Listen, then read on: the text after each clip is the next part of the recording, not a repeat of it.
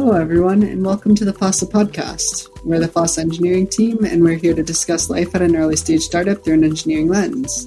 My name is Sarah Baudet. I've been a support engineer at FOSSA for a year and a half, and today I'm joined by Leo from our platform team, as well as Cortez from our product team. Leo, why don't you tell us a bit about yourself? Hey folks, if you've been following the podcast, you already know who I am. I'm a software engineer here on the team. Been here for about 5 years, working on the platform team right now. What's going on, everyone? My name is Cortez Frazier. I'm one of the product leads here at FOSSA. I'm honestly really excited just to be a part of the engineering team. In your opening there, Sarah, I look for any opportunity to be considered an engineer falsely. but a little bit about my background. Prior to coming to FOSSA, I worked as a senior cybersecurity architect, and then I worked as a product manager in a few different companies as well. So really excited to be able to share some knowledge from both the product management side and then where applicable, cybersecurity architect side as well. Cool. Before we dive into things, I guess, can you explain it in 5 what the product team does here at FOSSA? What does the product team do here at FOSSA? We basically ask engineers to do things, and then they tell us how they're impossible to do, and they're going to take 6 months. Now I'm playing. No, jokingly, I think that when I think about a product manager's responsibility, the best way that I've heard it is the voice of the customer. And I do truly believe that. And so as a product manager here at FOSSA, I'm responsible for taking what customers feel as pain points, being able to analyze that, and then turn this into features that we think align with our product roadmap and ultimately, generate revenue for us as a company as well. Yeah, the problem is that our customers tell us impossible things to do, and then we tell them it's impossible and it'll take 6 months. That sounds about right. And so we have to nicely help them understand why their request doesn't make sense. Well, since you guys are all about telling engineering what to do, how does engineering figure out what to do at different stages in a company? Yeah, I remember. So when I joined, we were 3 people. We were all engineers. A bit of background about me. I have worked at the 2 extremes. I have worked at small 3-person startup in the corner office of a mall, and I have worked at 50,000 engineers at Google, and nowhere in between. So I actually don't know what the in-between looks like. I can tell you when you start without a PM, as a small company, not having a PM is actually kind of really easy, because I think one of the things that a PM became very useful for us for was when we grew to the point of having too many customers for you to talk to and be a full-time engineer at the same time. And when you start out, you have no customers at all. And it turns out it's very easy to talk to 0 people.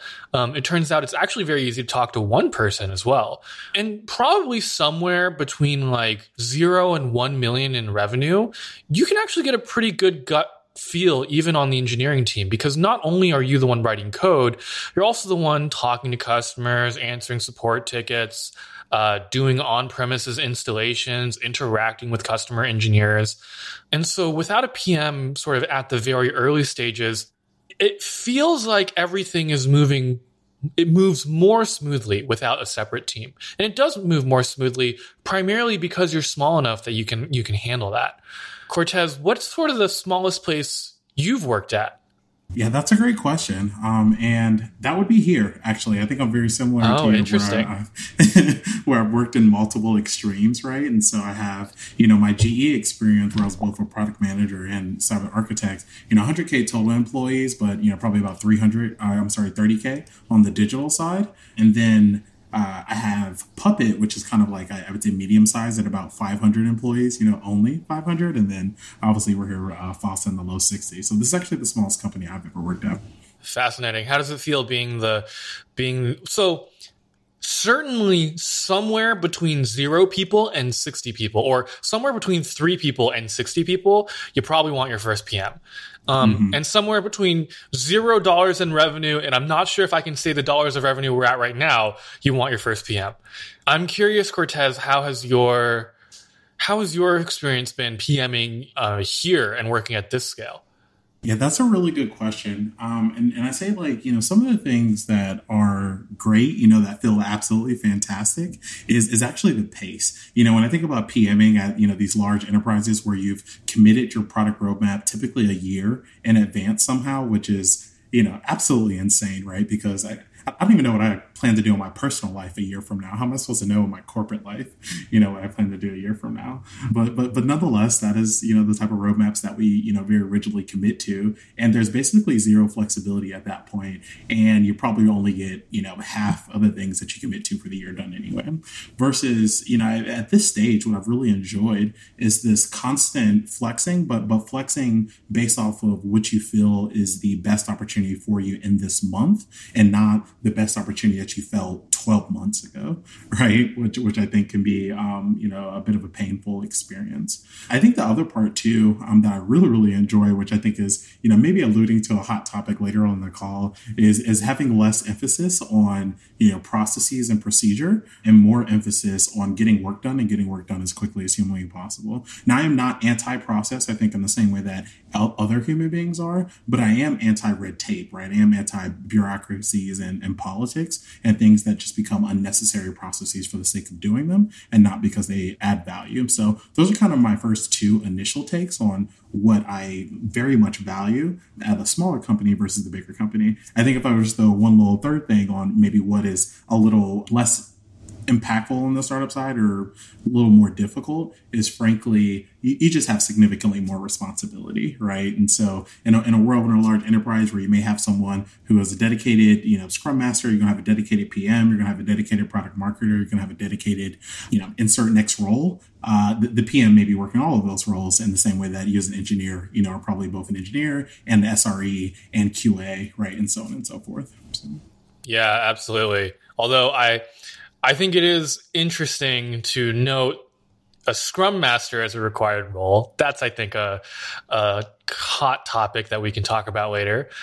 But yeah, you mentioned flexing, and certainly in the very beginning when we were flexing, like now we flex on months, and at the big company you flex on the order of years. And I remember in the beginning we were flexing on oh, you went into the customer's office to do a deploy on Tuesday, and then we drank a bunch of Red Bull we went in on Thursday. We drank a bunch of Red Bull on Friday, and then we hacked out a thing, and then we came back the next Tuesday and we shipped the thing. And that was truly an incredible, surreal feeling at the very beginning. It was so different from what I had learned at Google, where a PM mysteriously drops a project into your lap that has somehow gone through the digestive tract of the corporate beast. Yeah. No, that's funny. And I think I have a lot of similar experiences there that I want to speak to as we kind of get further into our stages. But I am very curious, Leo, as you kind of transition right into that 3+ person stage when you should be looking for your first PM, and sometimes maybe that first PM is even assigned, right? They're kind of given that role. How do engineers kind of gather or know what to do, frankly, at that phase when you kind of have that first improvised PM? That is a great question. How do I know what to do ever at any phase? That is also an excellent question. In the beginning, you're talking to customers. In the beginning, it's literally Jane from customer X texting you on your phone at 2 a.m. on Saturday being why is the SSO broken? Once you get a bit bigger, you begin to discover that some people on your team enjoy talking to customers more than others. Some people on your team enjoy organizing tickets more than others, or enjoy thinking about product more than others. I think when you get to a team of around 10 makers, usually you don't really have 10 makers each going out and talking to a customer. Usually you have somewhere between 5 and 10 makers and one person who really is into the customer and the product and the strategy and is thinking about it. Almost always to begin with, that's the CEO, because it was their original vision for what the product ought to look like. I remember moving from our improvised PM, which was our CEO, and then our first engineering manager, which was me, into hiring our first dedicated PM. That's always a real challenge. And it's especially a challenge if you were a team of kids like us who had never done it before, because there's always that instinct of I want to hire a grown-up to do grown-up product management, which inevitably means someone who does Scrum, someone who does pointing, someone who does tickets. And here's the thing. Getting a bunch of kids to do assign points to a ticket when they've never assigned points before and like don't fundamentally grok what that means, just a total waste of time. You're just wasting like 6 people's time for an hour. And so like one of the hard things moving to that first structured PM hire was understanding the right level of process to bring in. Like we wanted a grown up to tell us all the right things to do. And it turns out that if you had made it to that point, you were mostly doing the right things to begin with.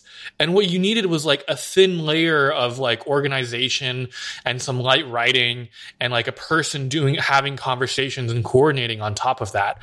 And that was an insight that we didn't really realize until probably our second or third iteration of the product team.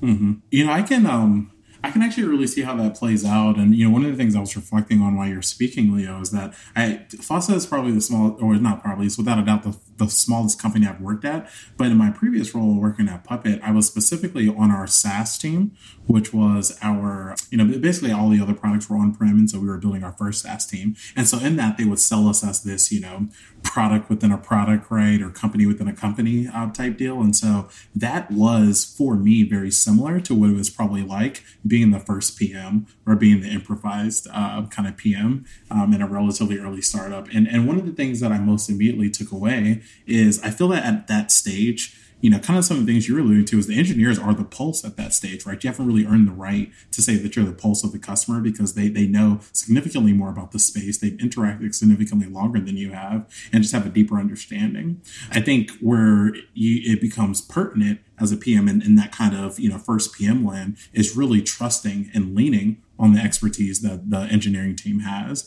and not kind of coming in with this unnecessary, you know, pompousness and confidence of I'm the PM and do what I say, right? Which I think is not helpful. Right. And especially because the first functional PM, your first improvised PM is likely going to come out of that pool of domain experts and previous implementers. And so if you come in and you're like, I know more than you, that it often doesn't work very well. This is a tangent, and I'm really sorry, Sarah, because I know you wanted this to be about product and engineering. I have a chip on my shoulder. I don't think companies within companies work. I was part of Area 120 within Google, which was sort of the structured creation of 20% time to create little startups inside Google. Afterwards, I was part of Google X. And so I have quite a bit of experience with companies inside companies. There is a fundamental difference between a corporate startup foundry and the real world. And that difference is, in the real world, there is nothing more humiliating than recruiting 5 of your friends to do something awesome and then telling them that you can't make payroll next month. Nothing, absolutely nothing is more humiliating than that. And the existential fear of that social humiliation is the most motivating thing I have ever felt in my life. Yep. I have never been as motivated to edit an investor deck on a subway at 8 p.m. going to an investor meeting after driving through the city, desperately trying to figure out the right words to say and the right product to build and how we're going to manage our next customers and all the things that we need to worry about operationally for the next week and where that cash is going to come from. Never have I ever felt any motivation similar to that level from within a corporate startup foundry. It's just not the same when you know where your next mortgage payment is going to come from. And I just want you to know, because we're here now, that I have no choice but to comment, and I totally wholeheartedly agree, because they do not work whatsoever. And I will say that while I have aspirations, you know, one day to have that experience, for better or for worse, I don't necessarily have that one, but there is another experience that I can speak to that I think is just as bad, which is within the corporate structure. Whenever you have this company within a company, startup within a startup, as they kind of sell it, you always have this hidden story that people don't speak about, which means that the product that you're building has to fit within the existing sales cycle of the parent company. And that may be the case, But it's more than likely the case, at least in mine, when I was going from an on-prem product to a SaaS product, that it did not fit within the sales cycle of that company whatsoever. And so you typically are creating things that may be fundamentally cool products, but you actually have no systems and processes in place to actually sell these things. You have no relationships with the teams to be able to sell these things to. And thus my first learning lesson in a startup is it doesn't matter how great of a product you build, it means nothing if you don't have a sales team to sell it. Right, because you need those synergies with the parent, but like starting your own thing from scratch and having that synergize with an existing parent that's already big enough that it can create its own foundry, so hard. Yes, exactly, 100%. And they typically have a ton of bureaucracy already, which you have to force yourself to follow. So we've talked about the first two stages, kind of where you don't have a product manager, and then you have the improvised or the first product manager. But what about stages like you mentioned before? You were at Puppet, that's 500 people, or even FOSSA at 50 or so people. What is it like at that stage? How do the two teams collaborate? What are the points of friction with it?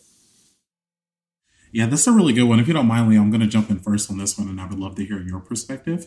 I think my perspective is that there are no points of friction if your company is sufficiently small. Sorry, continue, Cortez. I love it. I actually do agree with you, though. I don't think that there's points of friction. I think that there are personality differences, which as you start to reach this startup scale, I think personalities start to play out a little bit more. What is your own individual working styles? Do you prefer more, for me, right? I'm more of a meeting person versus I think most people at a startup are definitely more like async, right? Just Slack me, let's just have a conversation about it. And so adapting, to those kind of things, I think takes a level of energy.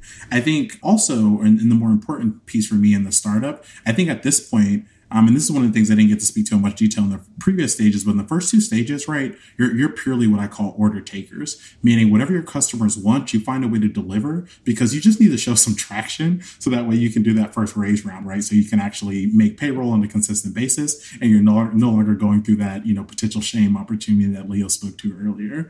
I think after that, that's when you start to reach this point where it's actually to your detriment to be a pure order taker. And you really have to start to be very militant almost about the type of functionality that you want to commit to, right? And I think that really kind of plays out from this lens of customers in the opening topic will tell you what they want. It is up to you to ascertain, does that fit within your product direction? Does that make sense? Or does that only work for that customer within the confounds of their own enterprise and their own enterprise's limitations? And for me, that is where that separation starts to become very, very distinct and where you have to start having, conversations internally as a PM at the startup phase. Either this particular functionality has to contribute towards growth for my company in some way, or it has to contribute towards retention for my company in some ways. And if it does neither one of those, it doesn't matter, right? We can't do it. We can't spend any time on there. And I think for me, that's the piece where I start to see some potential levels of friction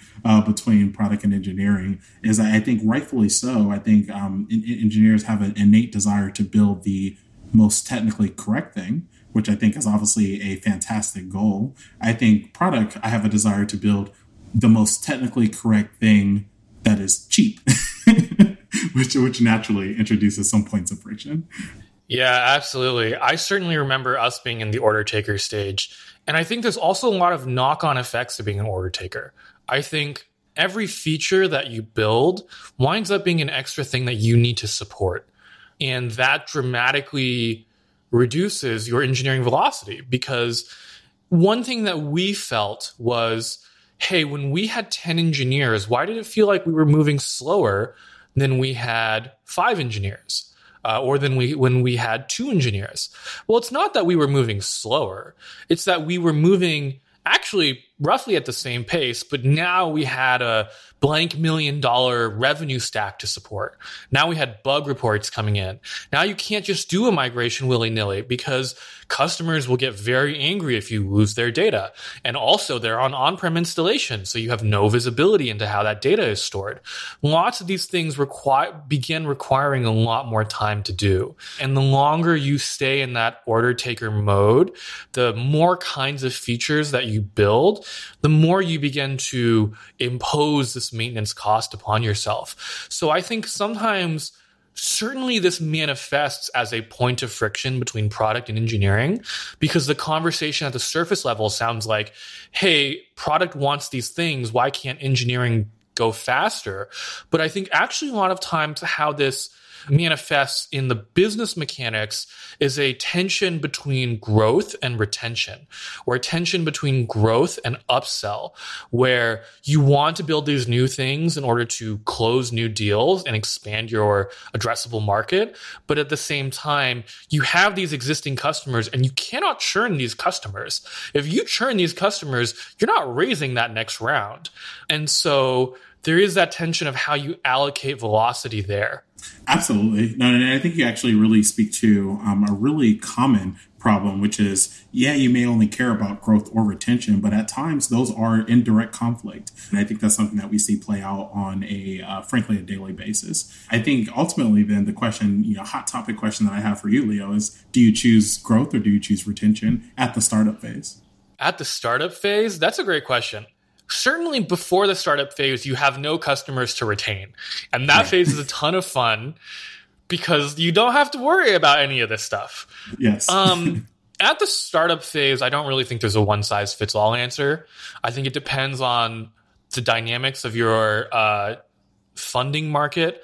I think it depends on the way in which your company was originally funded. FOSSA, as sort of a weird cultural historical artifact, has always been very focused on operating in a financially responsible and efficient way. As much as possible, we pay our own payrolls. As much as possible, we try to grow in a responsible way where our income justifies our expenses. And there are many companies that are not like that. There are many products where that doesn't make sense. If you're building a hard tech product or you're building something that has no existing analog in the market, then you're going to have to do a ton of R&D before you have any first thing that you can sell. And so that kind of company just operates in a fundamentally different way. And there are many, many kinds of these fundamentally different companies. There's really not a one-size-fits-all answer here. No, I totally agree with you. And I don't want to regurgitate anything that you've already said. And so I will offer what I think is a nice additional insight, which is I am strongly of the belief that if growth and retention are consistently at conflict for your organization, then that likely means you have too diverse of customers. And you should only be prioritizing retaining the customers whose asks are in line with your product direction and your growth plan. Now, of course, at the startup level, that can change very, very quickly. And I think making sure that you're willing to, deal with the consequences of changing that ICP, right? That ideal customer profile. But nonetheless, I think that that's what I've seen play out more frequently than not, in particular at, kind of other startups, is the customers that they're retaining are asking for completely different functionality than the customers that they're building and growing with. And I think at that point, you need to make a determination. Well, the customers that you're building and growing with, is this going in the product direction that you desire? And thus, I know it's unpopular to say, but you may want to consider churning actually some of those customers who are no longer aligned with your product direction, as they are actually slowing you down and making a worse product for the vast majority of your customers. Does that make sense? Yeah, absolutely. That's a hard call to make in practice, my guy. We've been there. It is. Because on one hand, you can choose to strategically churn this customer, but then in order to recover that engineering velocity, you have to actually turn down the features that nobody else was using that they were. That actually requires extra engineering work. Alternatively, you can keep that customer, and then you can spend more engineering time focused on doing upsell and doing retention, and then you need your sales team to work miracles. Or alternatively, you can try to do both, and then you need your engineering team to work miracles. We have at times pivoted to require miracle working from both of those functions. And it's not clear to me that for some kinds of companies, certainly you can grow responsibly the whole way, especially for bootstrapping. I think a lot of this is driven by the founder's decisions, the founder's values, and their approach to building the business.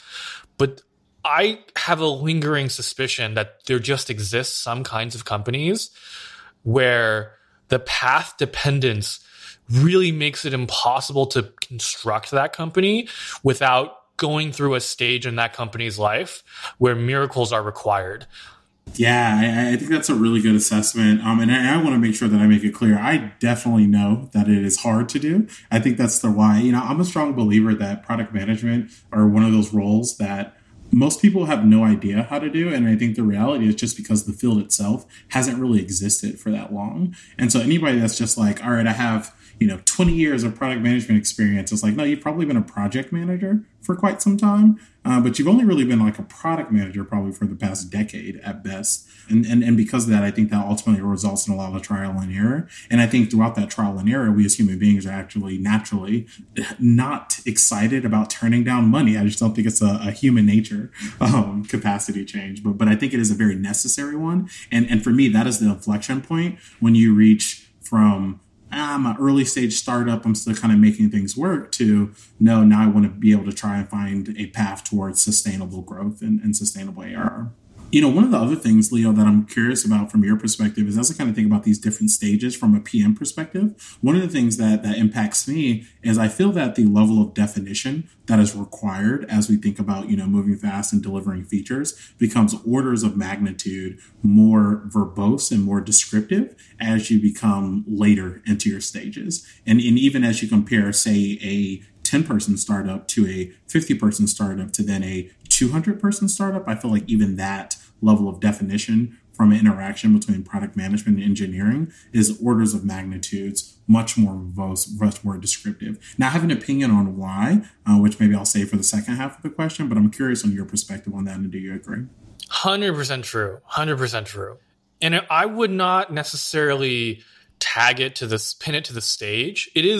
It does happen to be pinned to the stage, but I think the root cause here is the distance between the maker and the buyer. When you are 10 people, literally every engineer should be on phone calls with every customer. When you are 50 people, maybe the engineers that you have that are interested, like, jump on a debugging call once every month or two. When you are 200 people, the vast majority of your engineers, I actually don't know. I've never been at the 200 stage. When you're at the 2,000 or 20,000 stage, certainly you have entire engineering teams that have never once spoken to the buyer or user of their product. And that, I think, is you need more words to convey the feature that you were trying to build, because there's just so much more tacit knowledge about who this user is, what they want, what they don't want, what they actually care about in this feature, that is no longer tacit knowledge in the maker. And that's sort of unavoidable, because when you're 1 or 10 people and you are a maker at that stage, what are you going to do? You're going to make a Rails app. You're going to throw all your stuff in Postgres. You're going to call it a day. Mm-hmm. When you are a maker at the 20,000 person company stage, you have so many more scalability concerns, migration concerns, upgrade concerns, security and privacy, compliance. Of course, you don't have time to talk to that customer. And so figuring out how to split the brain of the company effectively, I think, is a really hard needle to thread. Mm-hmm, mm-hmm.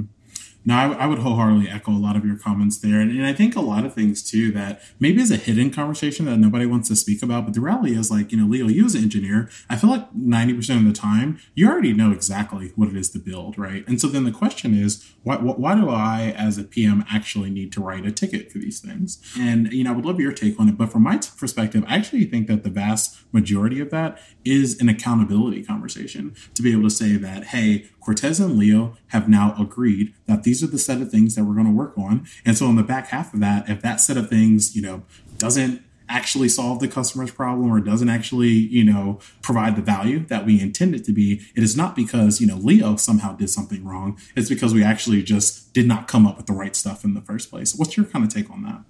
That is a very interesting take on tickets. Certainly, I think tickets help with accountability. For me, the value of tickets has always been tracking. And I would also really push back on you saying that I know what to do most of the time.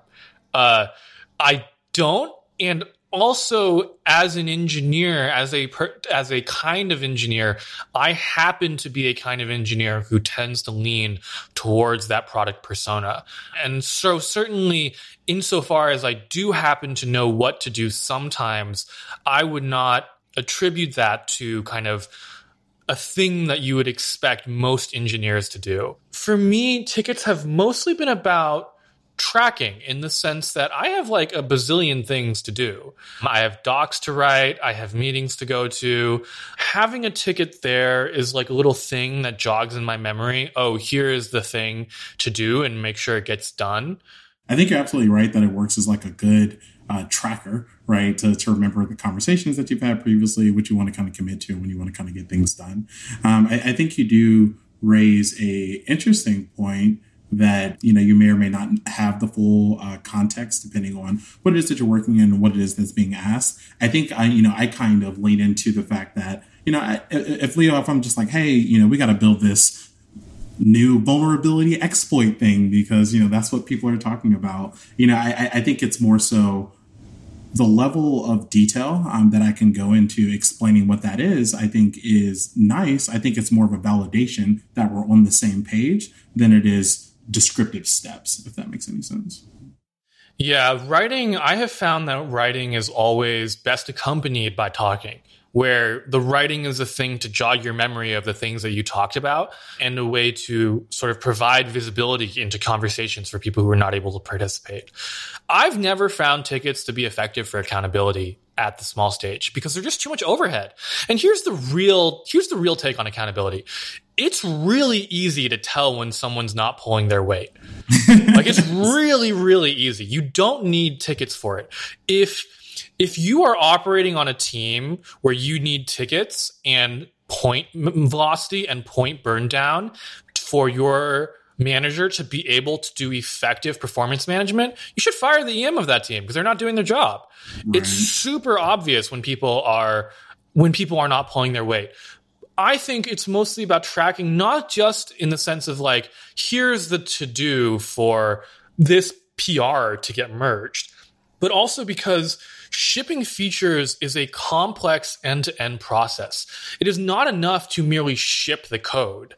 You also have to go back to the customer, make sure they get the thing, make sure the code lands in prod, make sure they're using the thing, get their feedback on, hey, did using this thing actually solve your problem? Mm-hmm. And keeping track of which of all of those steps have occurred when you're running 3 or 4 features in parallel as a PM, or when you're building 2 or 3 work streams in parallel as an engineer, you can't keep that in your head. It's just impossible. And I think that's where a huge amount of the value lies.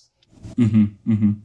No, I agree with you totally. I think another piece to accountability, which I think is actually the perfect segue to the last stage, which is like, okay, well, how does this then start to differentiate from startup to enterprise? And, you know, I think one of those pieces on the accountability side that we haven't spoken to yet is around, are we working on the right thing? Accountability. And I feel like that manifests typically from engineers really digging into requirements and saying like, okay, well, who's actually asking for these things? What evidence do you have of them asking for these things? And what evidence do we have that this thing is actually going to solve their problem and we don't have to build another thing in the future? And I tend to find that, you know, tickets or product requirement documents or insert your version of those things tend to be these great places for having that negotiation and for having that debate and conversation on, well, here are the conversations that I've had with customers. Here's the evidence that I believe exists for why this feature makes sense. And then here's the actual feature that I think that we should build based off of the evidence for this previous things. And I think that, you know, the last kind of take for me from my perspective is in the same way that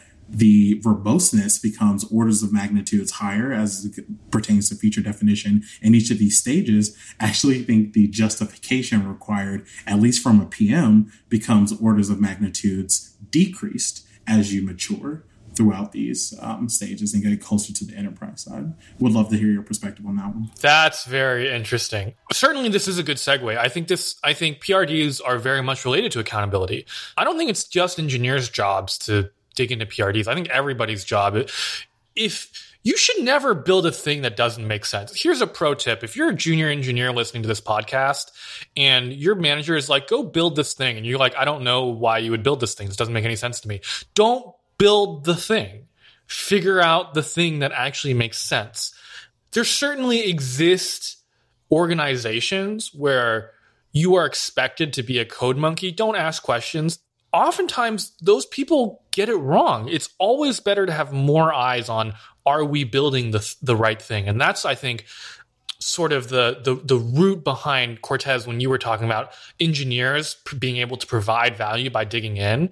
Well, actually, everyone provides value by digging in. It's always better to have more people being able to sanity check, does this thing actually make sense? Every customer you get gives you X new feature requests.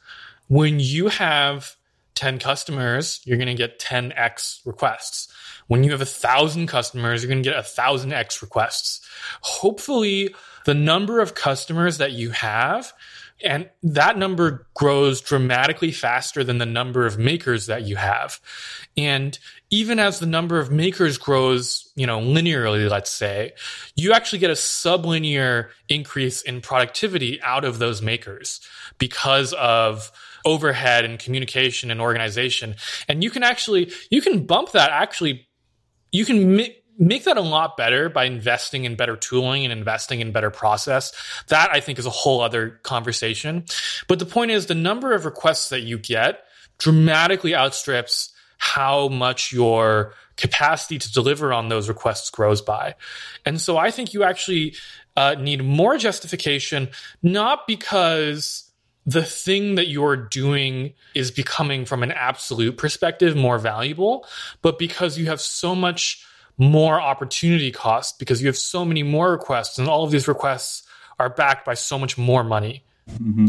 No, I totally agree with you from that lens as far as the additional overhead that is added, or essentially the additional risk that is taken on by being wrong at those stages. And I think I honestly have like a ton of thoughts on that one, but I'm going to save it for kind of the last half of our conversation. I think one of the things that I did want to make sure that I speak on, which is I think you are right to a certain extent that the level of justification that is required at an earlier stage can be slightly less because the number of customers that you have at that point, and thus it's basically whoever's shouting the loudest, frankly, and pays us the most, that's who we're going to go with, right? And kind of call it a day. I think that where you transition from the startup to the enterprise phase, the reason why I'm of the opinion that you actually have to justify less specifically to engineering at that phase is because you are typically from a level of maturity that you are working through this massive just backlog of feature requests, and it's just a matter of picking which I see what you mean. Because somebody has already put in the thinking. Exactly. Yeah. Exactly. But I think the justification towards like your manager, your boss becomes the orders of magnitude increased as you get to these higher phases, right? To the enterprise phases. Today I can kind of just build whatever. And, I just have to like in passing convince Canis that it makes sense. I think, in a large enterprise, you got to do a whole presentation a quarter in advance and be like, well, this is the thing that I think that we should work on. And I got to convince my CIO and then I got to convince their CTO and everybody above them that these are actually the right things. And then we actually go build those things. So it almost just feels like the justification is tailored more towards the internal stakeholders versus the makers in some of these earlier stages. Right. And that switch kind of naturally happens as opportunity cost grows. Yeah, exactly. Yeah, I would totally agree with you there. So just the last thing that I'll say on this particular topic is from a PM perspective is I think about some of the things that I think massively change on the enterprise level, specifically scope to how does engineers figure out what to do in different stages. I think on the enterprise side, you are now very much relying on, the PMs at that point, right? As you were speaking to earlier, you're so far removed from the direct customer at that point. Very rarely are you attending customer meetings directly. And so to have that sense of understanding is kind of just lost. And thus you are really reliant on your PMs truly being the voice of the customer at that point, truly understanding the customer's pain. But I think what starts to occur on the enterprise side is less scrutiny and understanding on, is this the right thing to build, but more scrutiny and understanding on how complex is this thing now to build, right? Where in a small enterprise, adding a new data source, in a small startup, adding a new data source, very easy to do. In a large enterprise, you might have to go through 30 approvals to add a new data source. And so does that even make sense as something that we need to do? What are some of the tools you use to help manage product at the startup stage we're at now, and how does that differ from what you were doing in an enterprise? I think Google Sheets and Jira tickets is probably about all that you need from the tooling. I think everything else, frankly, actually just slows you down. Like, one of my big pain points is like, we use Product Board today. I think Product Board is a great tool for being able to consume insights from various other tools, Zendesk, Jira, Slack, so on and so forth. I think is another full-time job for me to manage, maintain, and keep up to date. And I think that's the opposite of what you want in this particular stage. What about you, Leo? Any takes? Yeah, let's see. In the early days, we worked off of Post-it notes on Kevin's desk. That's half a joke, question mark. In the early days, we just talked about what we were doing and we did it. Every so often, we threw stuff into GitHub issues. We are now at the stage where we're using baby Jira. We're using cloud Jira with minimal customization.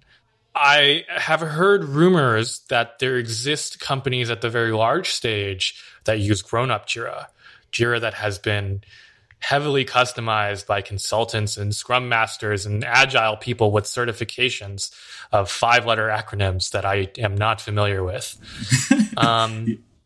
Does the tool matter?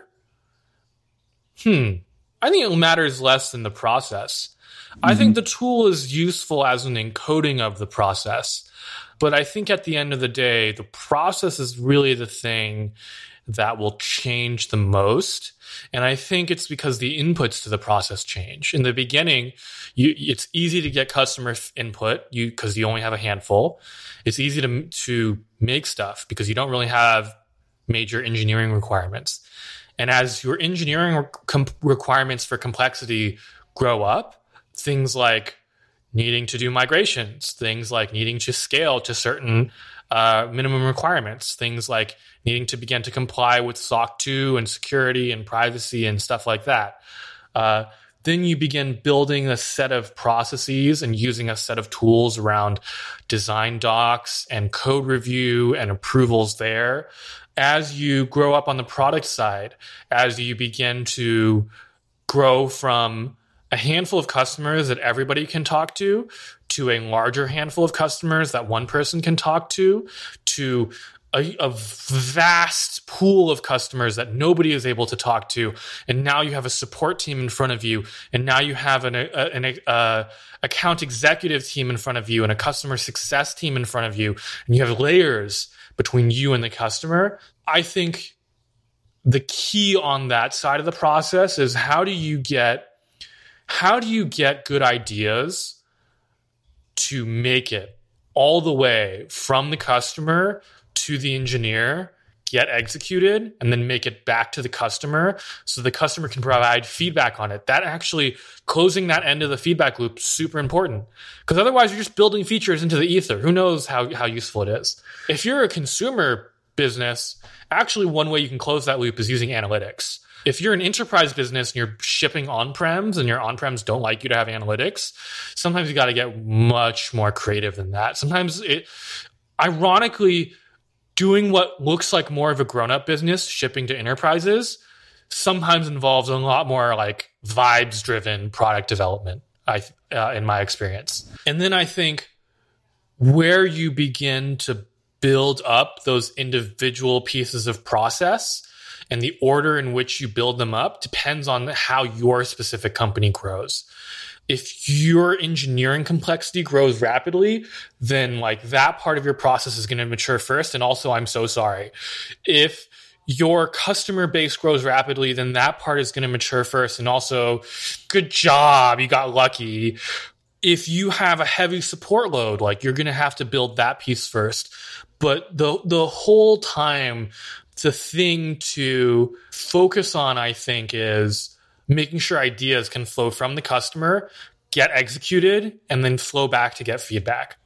I love it. And just one of the last things that I'll chime in on this particular topic before we kind of hit our last topic is, as I think about tools, I think that the tools are actually much more impactful for anything that's going to be customer facing rather than internal tools, right? I think from Google Sheets and Jira can kind of get us a long way. Of course, the design team is definitely going to need Figma or some equivalent. Use Figma. Don't think about anything else. And from there, I think the world becomes your oyster. I think Gong, for example, becomes extremely powerful to be able to record customer calls, be able to reference those, and be able to use that as justification in the future for either future development or actually for why you're not doing certain functionality. I think, what tooling are you using for your documentation and how do you keep that up to date? Are you able to ingest open API specs so that way you can keep your API documentation up to date? It's those type of decisions that I think are actually far more impactful than whatever internal tooling that you're using. And then I think just lastly, if I think about, or we're kind of lead some things to focus on as a PM, thinking about this transition from startup to all phases and then ultimately landing in the large enterprise. If I think about a PM, I think it distills down to this, which is ultimately if you work on 2-week sprints, every month you get 2 chances to be right. Every quarter you get 6 chances to be right. Every year you get 24 chances to be right. And only thing that you need to focus on is being right more often than you're being wrong. So in the case of 24 chances, you got 13 chops that you need to be right more often than you need to be wrong. And I think that level of pressure on how frequently that you're right, and by right I mean building something that your customers actually want, that they actually use, and then ideally something that they actually pay for or would be willing to retain based on, becomes much more impactful in these earlier stages than they do in the enterprise stages. I think in enterprise stage, you could be wrong all 24 times and actually really wouldn't matter that much because you probably already have this giant backlog of features and functionality anyway that you can then lean on. I think in a startup, if you're wrong all 24 times, one, you probably should be let go as a PM, but then two, you probably also ran that company into the ground. And so I think that if I were to kind of just give some very general advice for someone thinking about being a product manager in earlier stage companies and maturing throughout larger enterprises, is really focus on, within those chunks, how do you be right? And then what information do you need to be right, which is typically relying heavily on your engineering team. Yeah, enterprises, I think it's a lot more about don't kill the golden goose.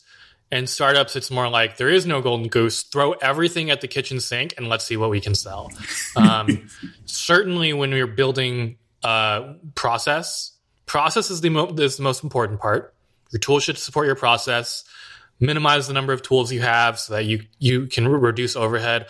Also, shout out to Gong. If anyone from Gong is listening to this, you have built a tool that allegedly is used for training salespeople, and I'm sure it's awesome for that. But also, you have designed a tool that is excellent for capturing product insights. And if you could please build me that product insight feature, I will pay you so much money. Yes. If not, we'll go build it ourselves and start a new company. JK. With that, though, Leo, before you let you go, I have something that I really, really can't wait to get your take on, which is, as we kind of think about things that startups should focus on, do you consider agile and agile methodologies to be something super important to focus on? Agile's not real, man. Let me elaborate. The motions that you go through as you build things kind of don't matter. Your customer doesn't see them. From your customer's perspective, they may as well not be real. It doesn't matter if you're doing agile. It doesn't matter if you're doing waterfall, though maybe don't, because it just feels bad. Feels terrible. Mm-hmm. Yeah. What matters is at the end of the day, you're shipping things, you're making money. If you were to ask me to design process around product and engineering teams, what I would focus on is, does this feel like it's moving the needle on shipping?